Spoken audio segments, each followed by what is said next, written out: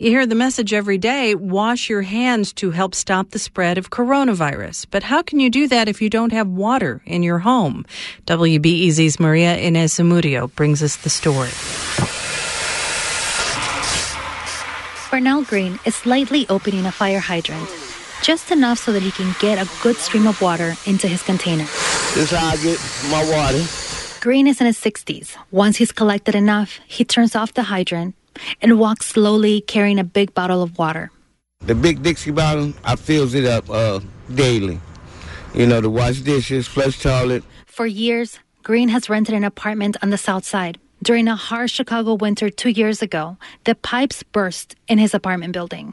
The water was disconnected to fix the pipes, but the pipes were never fixed and the water stopped flowing for good. I need water until I can move. But that won't happen anytime soon.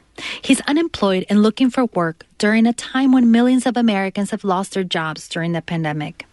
His neighbor, Sheila Johnson, is renting an apartment in a building that houses 8 people. They, too, live without water. It's a lot of people that don't have water. Johnson is 68 and lives with her husband, Stephen. They moved into the property in January. Everything was fine when they moved in, but then the water was turned off.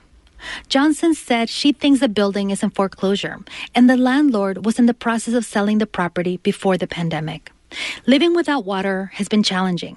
Johnson relies on neighbors, libraries, and park districts to get water or use the bathroom. This challenging situation has turned into a nightmare during the pandemic. I can't wash my hands. I use wipes all day, sanitizer, and that's not doing like water. Nothing cleans like water.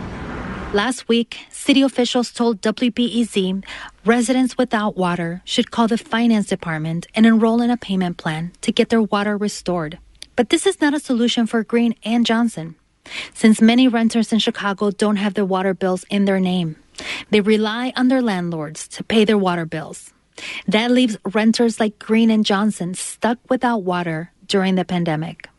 Johnson says she's glad community groups like Blacks in Green and Elevate Energy are distributing free bottled water.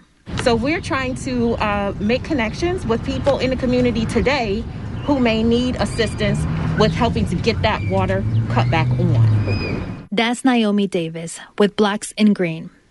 She organized a water distribution event on Saturday, a few blocks from Johnson's apartment. Davis wants Mayor Lori Lightfoot to come up with a plan to identify Chicagoans living without water and restore services. Davis said Mayor Lightfoot's heart is in the right place, but she questions whether the Chicago Water Department is committed to restoring services in Black neighborhoods, which have been hit the hardest by water shutoffs and deaths from COVID-19.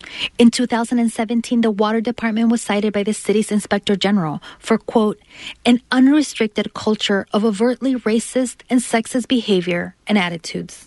The troubling people in the Chicago Water Department who, over the decades, have demonstrated a contempt for Black people that is fully and well documented.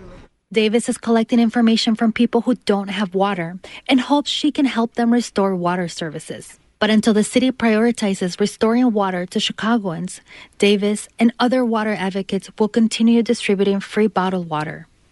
María Inés Zamudio, WBEZ News.